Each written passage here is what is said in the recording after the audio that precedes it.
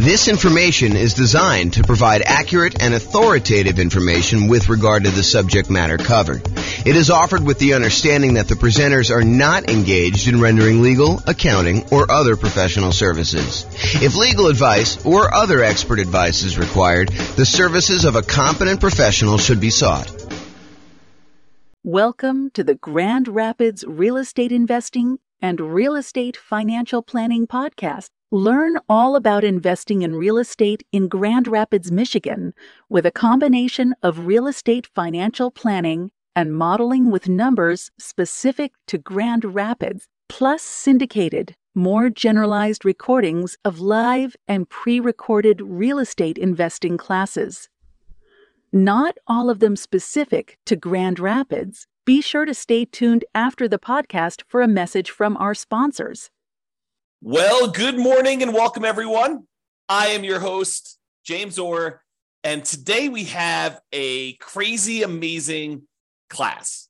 I've been doing some updating on the world's greatest real estate deal analysis spreadsheet, and I am finally ready to release it to you and to give you access. And so after this class, I will go ahead and post up the newest version. I'll email out everybody who's on the list to get updates about the spreadsheet, which is why we require you register in order to get the spreadsheet so that you can get updates in case there's errors and any updates on how to use it and things like that. So we're going to go over the brand new spreadsheet, some of the new things that we've got here, and I think you're going to love it. What's crazy to me is just how wrong I'm going to go out on a limb and say every other spreadsheet is, because no one does this right. I don't know why people don't do this right, but if you're not taking into account reserves when you analyze deals, you're doing it wrong, because you need to have reserves in order to invest in property. So if you're not taking reserves into account in like what your overall return on investment is, then that's not correct. You're basically lying. You're saying that your return on your deal is higher than it really is, because you would not be able to make that investment unless you had those reserves. But I digress. And if you're not taking into account, if you happen to be in a market where you have negative cash flow, if you're not taking into account that cumulative negative cash flow that you probably need to set aside for doing this, that is probably also incorrect. I'm less willing to go out on a limb for that one, because I could see a case where you're like, I'm just going to pay for it out of what? Reserves? So yeah, maybe, I guess, but I don't know. I think you need to set aside your cumulative negative cash flow. It is a much more conservative investment if you do it that way. So the new spreadsheet takes that into account. Plus, what I don't also see other people doing in their spreadsheets, I don't see them actually showing you like your returns on equity, and specifically your return on your true net equity, the equity you would actually be able to pull out if you were going to go sell that property or refinance it or, or do a 1031 exchange, which is really selling, just kind of deferring the taxes. Like all those calculations that you're doing, if you're not looking at return on equity, I mean, after the first year, what does return on investment even mean? Because does it matter that 15 years ago you bought the property with $5,000? Don't you really want to know what your return is today on the amount of equity you have in the deal, that if you were to sell it, what you would need to beat if you were going to go invest in something else? And then what the cost is to access that equity? I mean, it blows my mind. And then, of course, some of the return quadrant things, breaking out the component parts of the return, your cash flow, your appreciation, your debt pay down, your cash flow from depreciation, which is your tax benefits. And then because you do need to set aside those reserves, we really should take into account the return you earn on those reserves, whether you're sticking in a savings account at 1% or you're sticking it in something else and getting, 6, 7, 8, 9%, whatever you're getting there. Okay. So brand new spreadsheet, updated. I think you're going to love it. So a couple things here. So first of all, you can come in here and just type in whatever address you're doing here. So, type in the address of the property. That will just kind of do it. It's only used for you. It's just for you to remember what you did. Another note here. Always start with a copy of your spreadsheet. Don't use the real one, because you're going to make modifications to this and some things are going to get messed up. You're going to forget that you did an adjustment in the overrides tab, and you're going to forget that you did that. So you want to go and start with a fresh copy every time, and then go back to the original when you do that. So Or if you have a template, if you're like, hey, look, I know my taxes are always going to be, 1%. So go ahead and put 1% in there and then save that as your template. And then always go back to the template that you've modified to kind of do it. Okay. That being said, that way you don't make any mistakes. All right. So put the address in here. You're going to put the ARV.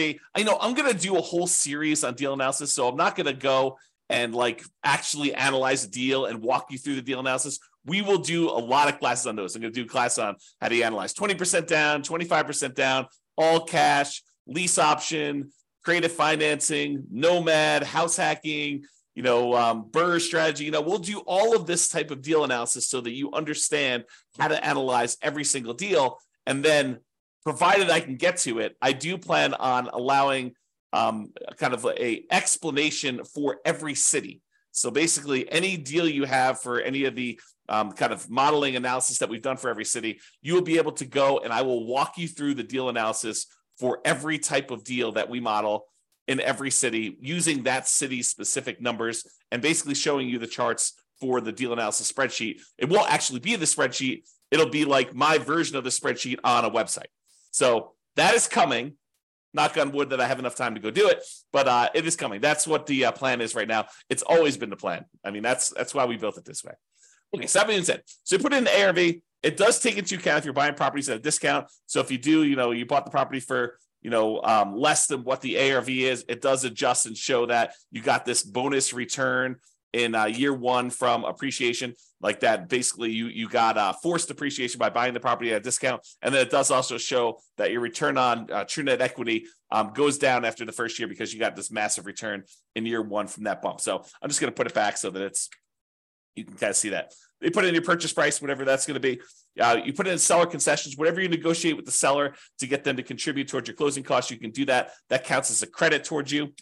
And then your down payment amount, put in 20% down or 5% down or 25% down. In this case, we'll use 25. Your closing costs, which we'll calculate here, and then show how much the closing costs actually are in dollars. So use the percentage. And then rent ready costs. This is how much money you need to put into the deal to get the deal ready to rent. So if you go buy a property and on the inspection report, it's got a whole bunch of repairs listed that you need to go do before the property is ready to have a tenant in there, and it's going to cost you $7,000, you put $7,000 in there. And then this will automatically take that into account. It includes it as part of the investment you need to make in order to get the deal ready to go. So, put whatever numbers you want in there, and it will do the adjustment and do some calculations for you based on that. Then this cumulative negative cash flow field is brand new. The idea being this: if you're going to buy a property, let me just back up. In our current marketplace, the last few years, prices have been going crazy up, and interest rates have gone up a ridiculous amount. But even though rents have increased, they haven't quite increased enough to counteract the significant increase in prices and the significant increase in interest rates. So in some markets, in many markets, I'll just say this, it is harder than ever to get good cash flow in every market. Okay. Some markets, you're going to have negative cash flow, especially if you put down a very small amount. If you're going to go do house hacking, put 3.5% down, it's very likely with the interest rates where they are that you're going to have some negative cash flow on that. And what negative cash flow really is deferred down payment. Because if you had put more down, if you had put 100% down, you wouldn't have negative cash flow, right? If you put 50% down, you probably wouldn't have negative cash flow. But we're choosing, after we do our analysis, we're looking at the numbers saying, look, I'm choosing to put less down. I'm choosing to put 3.5% down or 5% down or whatever down. And so you're choosing to have some negative cash flow. And if you choose to have negative cash flow, we need to take that into account in our deal analysis. And the way that we take that into account is we look at how much negative cash flow we're going to have and for how long. And so what the software does, if we're going to go to the overrides tab and just show you how this works, let me go and let me make this negative cash flow so we can see. So let's say rent on this is, I don't know, $3,300 a month. Yeah, negative cash flow, it's a little bit negative there. Let's do $3,100, see what it is. All right, so now we've got negative $106 a month negative cash flow. So let's see how this works. So I'm going to go to the overrides tab. And in the overrides tab, I'm going to go find the spot for cash flow, which is right here. And it's going to show you that cash flow for the year was negative $2,238. So we show how much negative cash flow was in the first year. So in this particular property, because we analyzed the deal, it shows you that the negative cash flow was $2,238 negative. But because rents went up a little bit in year two. We're assuming rents are slowly creeping up each year. Rents are increasing. In year two, we're estimating negative cash flow to be only $1,524. And in year three, because rents went up a little bit, and even though the taxes and insurance and maintenance and all that other stuff increased, it didn't increase enough because our payment is largely a large percentage of that amount. So negative cash flow in year three is only $790 for the year. And negative cash flow in year four is only negative $33 for the year. Okay. But what we do now is we take the cumulative amount. We add up. The first year was negative $2,238. The second year was $1,524. So the total amount cumulative so far, the maximum amount we had to kind of eat in negative cash flow was negative $3,762, plus another $790 in negative cash flow, put you at $4,552, plus another $33 is $4,585. But since negative cash flow is all zero from then on out, we can look at that, and we can look at this chart and see this little visual shows you like all the way to the end. You can see that there's no more negative cash flow because the property is getting better as we do that. So the maximum amount of negative cash flow we have is this $4,585. Well, if we go back to this main tab over here, whoops.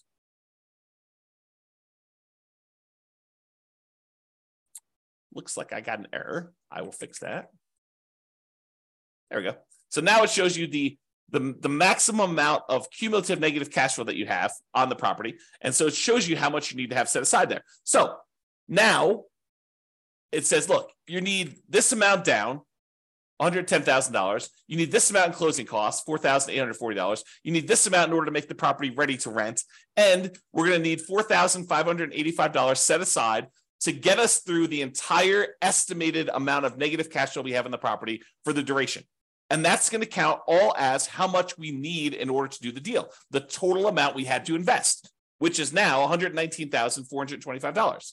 So now whenever we do a calculation for return on investment, how much we had to put into the deal, we do it based on everything: the total down payment, the closing costs, the rent ready costs in order to make the property ready to go, and any cumulative negative cash flow over that entire time that we're likely to have negative cash flow on this property. So now the calculations for return on investment are correct. Before, they were not. Okay? Now, mortgage amount does that calculation, put in your interest rates, loan term, you put in how long it is. Private mortgage insurance, in this case, we're putting 25% down, so we don't have any private mortgage insurance. But if you did, you're putting 15% down, you put that in here. At what point do we drop the PMI off? So it'll calculate it only until you get to that point for loan to value, and then it'll drop it off. How much rent you're getting on the property. Vacancy, property taxes, calculates those. Insurance, HOA, utilities, put all that in there. Maintenance on the property, setting that aside. If you're going to go calculate a different dollar amount for capital expenses, you could set that aside here. Use the capital expenses spreadsheet that we have, totally separate spreadsheet for calculating how much you need in CapEx in order to do that. How much you're paying in property management, if you're doing that at all, unless you're doing it yourself. Land value and the type of property. So land value is going to use to calculate your depreciation. The type of property for commercial or residential, either do a C or an R, and it does the adjustment for you there.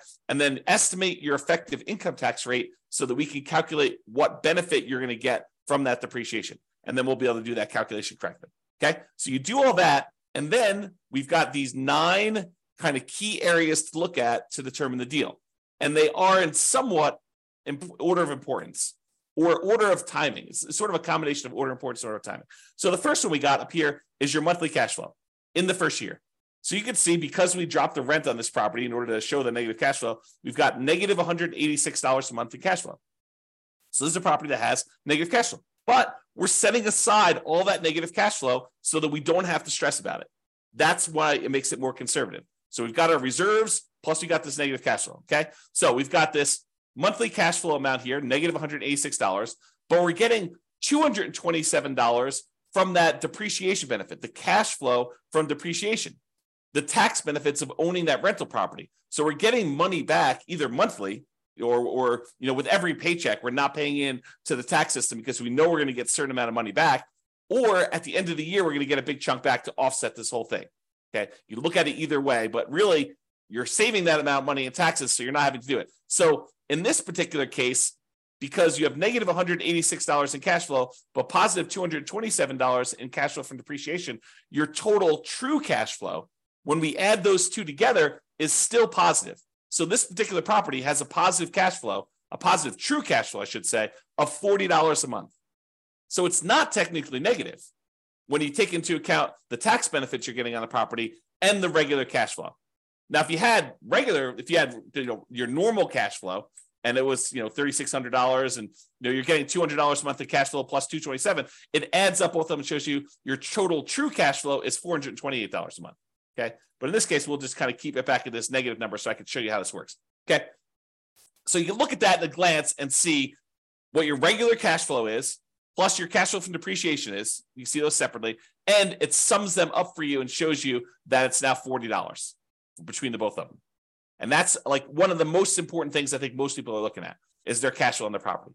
The next most important thing I think a lot of people are looking at is going to be like their return on investment numbers. Okay, so we want to know what your return is in year one in dollars. So it shows you $13,200 from appreciation. That's where we're estimating the property value to go up. We've got this negative $2,238 in cash flow. That's the little green bar, and it's negative because we have that $3,100 a month in rent. And then we've got this debt pay down. We're paying down $3,434 on the loan, plus we're getting $2,720 from cash flow from depreciation. So you add all of those up, and you can see that the overall return in dollars in year one from holding this investment is $17,116. So it shows you how much you made in dollars on your investment. Now you're like, okay, that's interesting. So I could see the dollars, but I want to know like what the return is on how much I had to invest in the deal. So we'd have the $17,116. If we divide that by our total invested, this $119,425, which includes the down payment, your closing costs, any rent-ready costs, and that cumulative negative cash flow, now we can see that it's 14.33%. Because over here, it shows you your return on investment in year one for that thing. So it shows you what percentage each of these component is. So you're getting negative 1.87% on cash flow. You're getting 11.05% on appreciation. You're getting 2.88% from debt pay down and 2.28% from cash flow from depreciation, your tax benefits. You add all those up, it's 14.33. So now we can see at a glance, cash flow, true cash flow, the return you earned in dollars in year one, and the return on investment in year one. 14.33 is the total. And we can see it broken out into all the different component parts. That's why this is powerful, just to see it all at a glance like this. Now, if you decide, look, I'm a 6-month type of reserve sort of guy or gal, and I want to invest in properties, this RIDQ plus R6 says my return in dollars, quadrants, because it shows you the 4 areas of return, plus reserves for 6 months, R6. Okay, so now it shows you how much you earned on or having reserves set aside, earning 1%.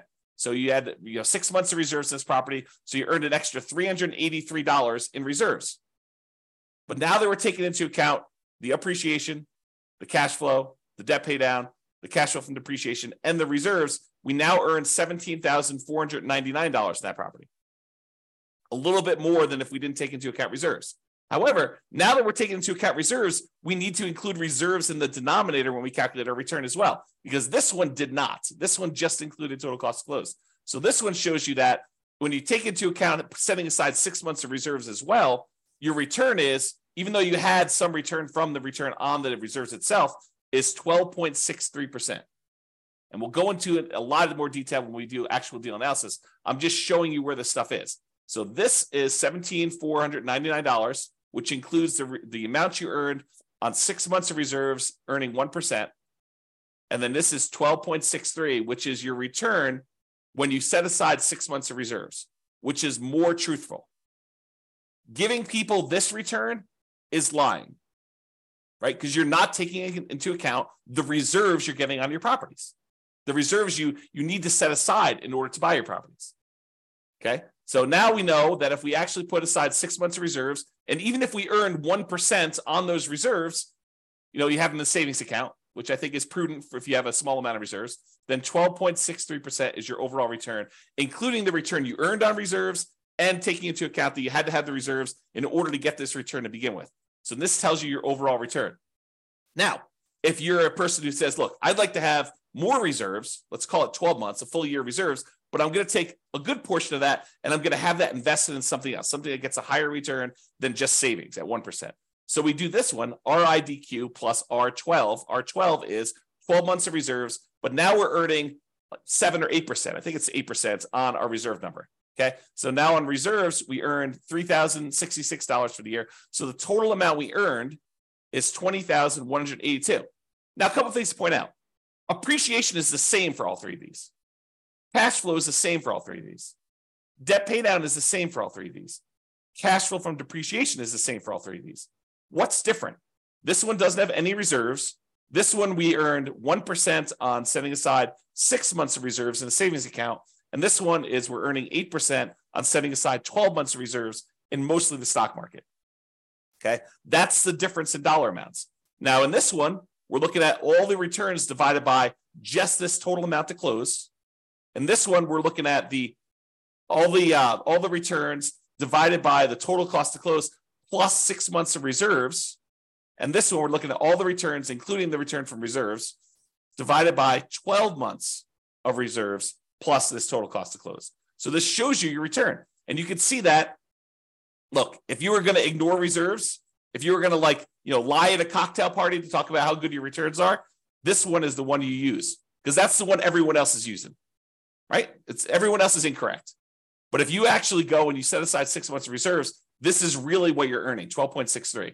And if you set aside 12 months of reserves and you're getting 8% return on the reserve dollar amount, then you're getting 12.79 total. Okay. And that's why this is important. And that's usually what we look at in order to look at a deal. Now, some people are like, look, that's great. That's all year one stuff and a lot of returns in year one and the return on investment in year one and my cash flow in year one. But what about like your overall return, 5 years from now, if I sold the property? That's the returns if sold.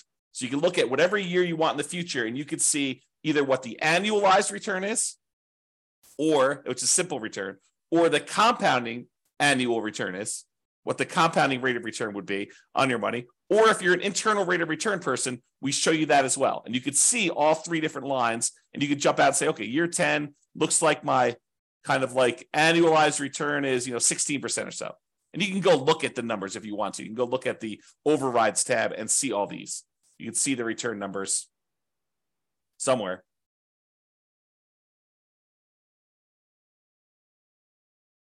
There you go. Here's the returns before and after taxes. So you can go look at those if you want to, okay?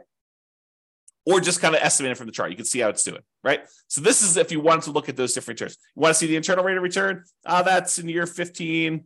That's probably around 11%. So you get 11% annualized internal rate of return by buying this property. If you sold it and you paid all the expenses of sale, it does take into account the expenses of a sale. And you can adjust what those are in overrides. Okay, so you can adjust what your expenses of sale are and have it be. And in some cases, you may want to say, hey, look, my costs of sale are different at different periods of my life because my tax rate's different, or I'm a real estate agent, so I won't have a real estate commission here. But if I go beyond this point, I'm turning my license, and so I don't have that anymore. You can do all that because we have the ability to override in any year, almost any number. That's what's amazing about the overrides. Okay, so shows you returns if sold.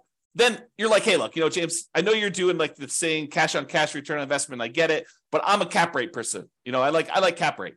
Okay, fine. Here's your cap rate numbers. Cap rate for the first 5 years shows you right on the homepage in the middle, right front and center. Now it shows you your cash on cash number, and then it shows you your cap rate. Cap rate is your return if you own the property free and clear, if you didn't have a mortgage on it. It shows you what your return is, your cash return, cash flow return, if you did not have a mortgage on the property. Okay. If we had whatever this is, 3,600 here, you can see the cash on cash return shows positive now. And you can see how it changes over time. Okay, put it back to 3,100 just so we can see them.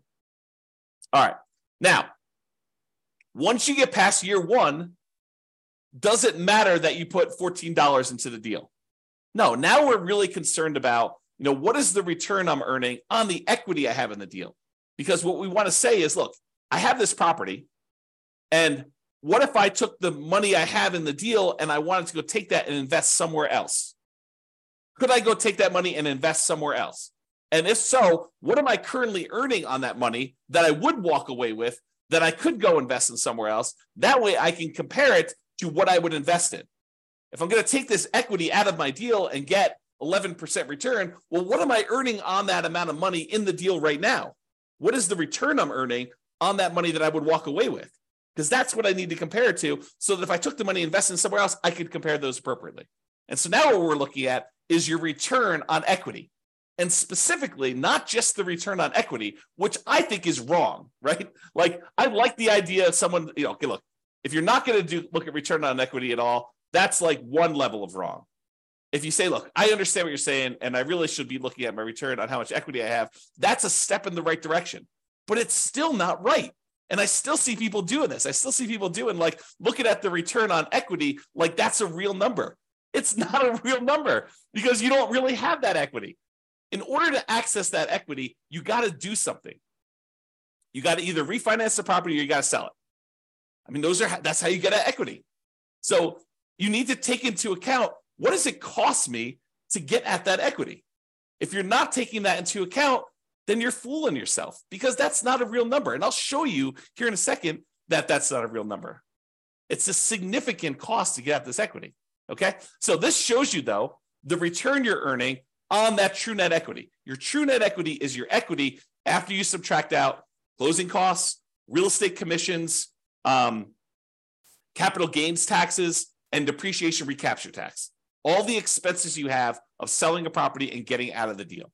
That's what true net equity is. So this shows you now your returns on these 4 different areas, plus your return on your total return. So the green line, everything matches. Green is always cash flow. Your green line is going to be your cash flow return. Starts off negative in this case and kind of grows up here, so that your return on equity over time eventually is pushing 4% or so. Okay, that's sort of like your cap rate over time. That approaches cap rate, right?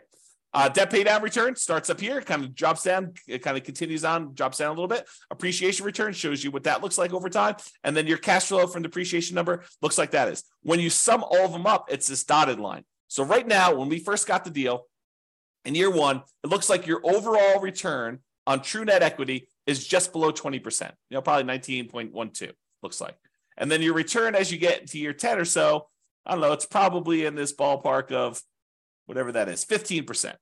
So your return on true net equity is 15% there. So you can see how this changes over time. And of course, if you want to go look at the overrides, you can look at your return on true net equity right here, return on true net equity quadrants. So it shows you each year's numbers and breaks them down for you. So you want to go look at year 16? Okay, year 16, you're getting 6.25% from appreciation, 3.35 from cash flow, 2.92 from debt paydown, and 0.83 from cash flow from depreciation, for a total return on true net equity of 13.35. Okay? All right, so you can see the true net equity numbers and how that works out over time. Typically, your return on true net equity drops off. On a finance property, it tends to decline over time. Okay? Now, as I told you before, these are like in order of what I think are probably like most important or over time. So when you're buying a property, you're tending to look at these, maybe these. This becomes less important when you're initially buying. Some people might glance at it, but this is more like hey, how does my property perform over time as I look at this? And that's why it's there. Now, annual key metrics. Some people they're like, hey, look, I really want to know what my gross potential income on a property is. I really want to know what my gross operating income is on a property. I really want to know what my operating expenses are, or my NOI, my net operating income. Okay, fine. Here they are, right here for year 1. If you want to see what they are for other times, that's all right here. So you can look at the overrides and see it at any different time. Here's your net operating income numbers going all the way across. Here's your operating expenses. Here's your gross operating income, your gross potential income. You could see all those for any year if you want to see it, and you could override them. One of the nice things about the spreadsheet, which I probably didn't mention, is this allows you to track your investment, not just when you buy, which is what most spreadsheets do, but you can go in here and using the overrides, you could say, well, I expected my cash flow to be this in year 1, but it ended up being this. And if you change your numbers in the overrides for what your cash flow actually was, or what your appreciation actually was, or what your CapEx was, or any of these numbers, it then updates the spreadsheet so that you could use this to track your performance over time, not just when you buy. All right. All right, so it shows you your annual key metrics if you want to look at those. And then if you want to see your non-loan expenses, how much are you spending on vacancy? How much are you spending on property taxes? How much are you spending on insurance? How much you spend on HOA? How much you spend on maintenance? All these different numbers here, you could see those at a glance if you're concerned about those. And it shows you year one numbers for that, the annual numbers there. Okay. So those are sort of like, I don't know, what I would call less important metrics for most people. But if you want to see them, not only are they available in the chart, they're also available in overrides. Okay. Now, this is arguably, in my opinion, one of the most important things to look at next, yet no one has it in their spreadsheet. I don't know why. It blows my mind.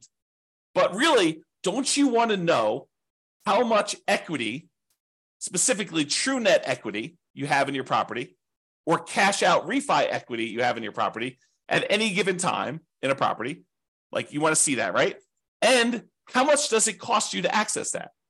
Well, this is this. So the dark lines that are kind of increasing over time, that's your true net equity and your cash out refi equity. The really dark one is how much money you have in true net equity, the amount of money you would walk away with if you sold the property and you had to pay closing costs, real estate commissions, which can be zero. You can override that number.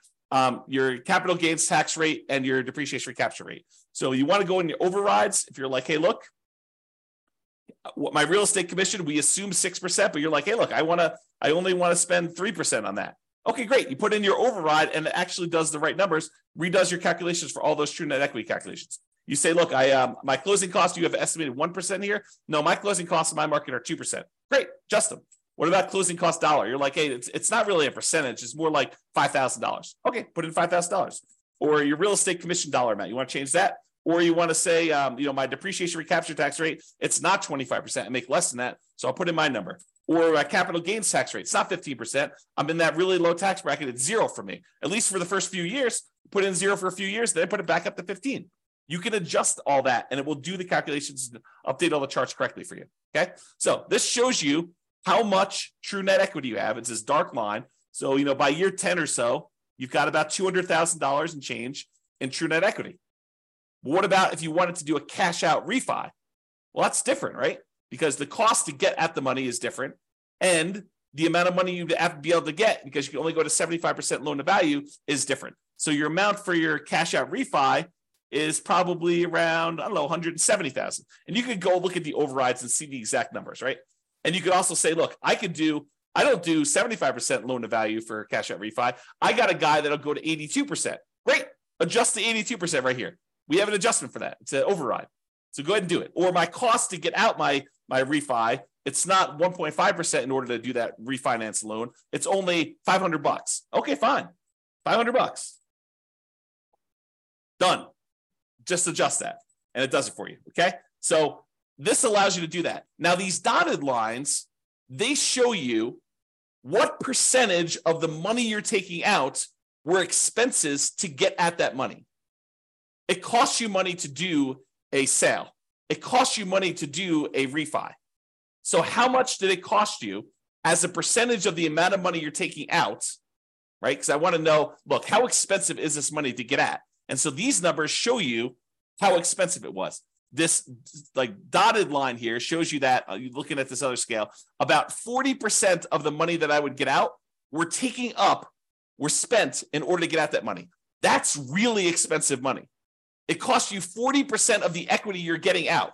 40% of the money that you would have in hand, that's what it costs you to get at that. And it actually goes up over time in the first, 8 years or so. Then it starts declining a little bit. But even by year 20, it's still over 40. It costs you 40% to get at that money. And you're like, okay, I'm going to do a 1031 exchange. Great. Go and do the overrides and adjust for a 1031 exchange. Say, I don't have a real estate commission. Well, you probably do. I don't have closing costs, which you probably do. Okay, I'm not going to have to pay capital gains. Instead, I'm going to have to pay $1,800 or $800 for a 1031 exchange intermediary. Okay, put those numbers in. I'm not going to have depreciation recapture now. Sure, but you're kicking the can down the road too. And so even though your costs may go down, you still have that later on. Now, this one is the darker dotted line is your cost to access cash out refi equity. Well, that starts at almost 40% too, but that drops off really quickly. So that by year 10, it's only about, 5% of the money that you're pulling out is what it costs you.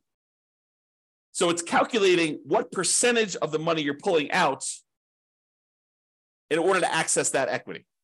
So this is your equities and the cost to access, and specifically your true net equity and your cash out refi equity. honestly, it's probably like a true net cash out refi equity because we're looking at the cost there. Okay. Now you may say to me, James, but if I'm doing a refi, I'm actually just borrowing that money. Sure. Yeah, I agree. You're borrowing the money, but it's still a cost. You're borrowing it and you're paying interest on it now. Okay. So this is the new spreadsheet. Some really cool stuff in here. Oh, by the way, you can export it. If you happen to have a real estate financial planner account, you just click this button right here and it actually transfers the numbers you entered in here to the real estate financial planner so that you can add this property to your portfolio analysis tool if you happen to have an account on real estate financial planner. Okay. So that's the cool part about this. All right. I think I covered what I hope to cover, just kind of going over the new stuff, the existing stuff that's still amazing. And just to show you that this is the way you should analyze deals. And we're going to go over examples. I'll go over how to analyze every type of deal using the spreadsheet. I'll show you all the other stuff. We already have a class on where do you get each one of these numbers from? Like, where do you get seller concessions from? Where do you get the mortgage interest rates from? Where do you get the vacancy rate from? Where do you get the property insurance rate? Like, where do you get each one of these numbers? I have a class where we look at each input and I tell you where to get it from and what's reasonable for those numbers in a lot of cases. All right. I already have a class on that. Go watch it. It's on the website. It's on the podcast. But now it's got these new adjustments here to kind of do this. One of the adjustments I made, by the way, is I've removed some color. Color to me has meaning. And so in the first version of the spreadsheet, I got carried away. I was like, oh, this is pretty. Let's make these blue. But that didn't mean anything. The fact that they were blue didn't have any meaning. Now all the colors mean something, right? All the inputs are this manila folder color, okay? All the cash flows are green. All the cash flow from depreciation are yellow. All of the appreciation is blue. All of the debt pay down is red. And then all the other black and white ones are just black and white, right? And so color means something. If something is colored, oh man, I'm looking at things like this export to REFE button. I should probably make that gray. Maybe I'll make it black, right? Because color should mean something. And so we should all do that. And maybe I should make this gray. I don't know. But the color, and the charts, color means stuff. All right. And then over here, I tried to add some flash of color if you just show you like size of values. And if it's, part of the quadrants, it's still going to be that blue, green, red, yellow color. So you can see those at a glance as to which ones we're talking about and how all those work. And because in the previous spreadsheet, I tried to compress it and do like years 1 through 5, then year 10, then year 15, year 20. But I realized that, because the spreadsheet was locked down to protect you from messing up formulas, that you couldn't access year 12 easily. So now it's all open, which means that it just goes wide, right? So now you can go and keep track of your deal for 40 years. You have access to all that. All right. That's all I got. I hope you enjoyed the new updated spreadsheet. I know I certainly do. I'm really excited to teach these classes. We're planning on doing, as of right now, subject to change, we're planning on doing one new deal analysis class per week. And then for the podcast usually gets published. I think we're out. The class I recorded yesterday got published, got queued up to be published to the podcast in November. So it's May 3rd right now. So November is 6 months out. So we're currently 6 months ahead on what the podcast gets. All the Substack guys get access to it immediately, but the podcast stuff is delayed by about 6 months now, and it will continue to delay because we publish the podcast once a week.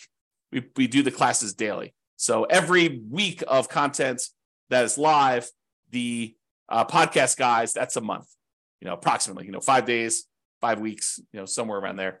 4 to 5 weeks. So you get an idea. So I'm trying to get to be a year ahead on the podcast, and then I'll evaluate what I'm going to do at that point. All right. That's all I got. Super excited for you guys. I will get the new version of the spreadsheet out to you, but I hope you enjoy it. Hope you like the new spreadsheet. And we will do deal analysis, and I'll cover a whole bunch of stuff for you. Thanks so much for coming on. Have a great day, everybody. Bye-bye for now. With home prices up, mortgage interest rates up, and rents up, but not quite enough to counteract the higher prices and interest rates. Cash flow on rental properties in Grand Rapids is harder than ever. Book a call with the Real Estate Financial Planner to apply our proprietary 88 strategies to improve cash flow on your rentals. See the show notes for a link to schedule your call and improve your cash flow today. If you're a real estate agent, lender, or professional in Grand Rapids that wants to help our real estate investor listeners, consider reaching out to learn about collaboration opportunities with this podcast. We'd love to add more value to our listeners by having you assist our investors buy, sell, and finance their real estate investments. See the show notes to schedule a call to discuss collaboration opportunities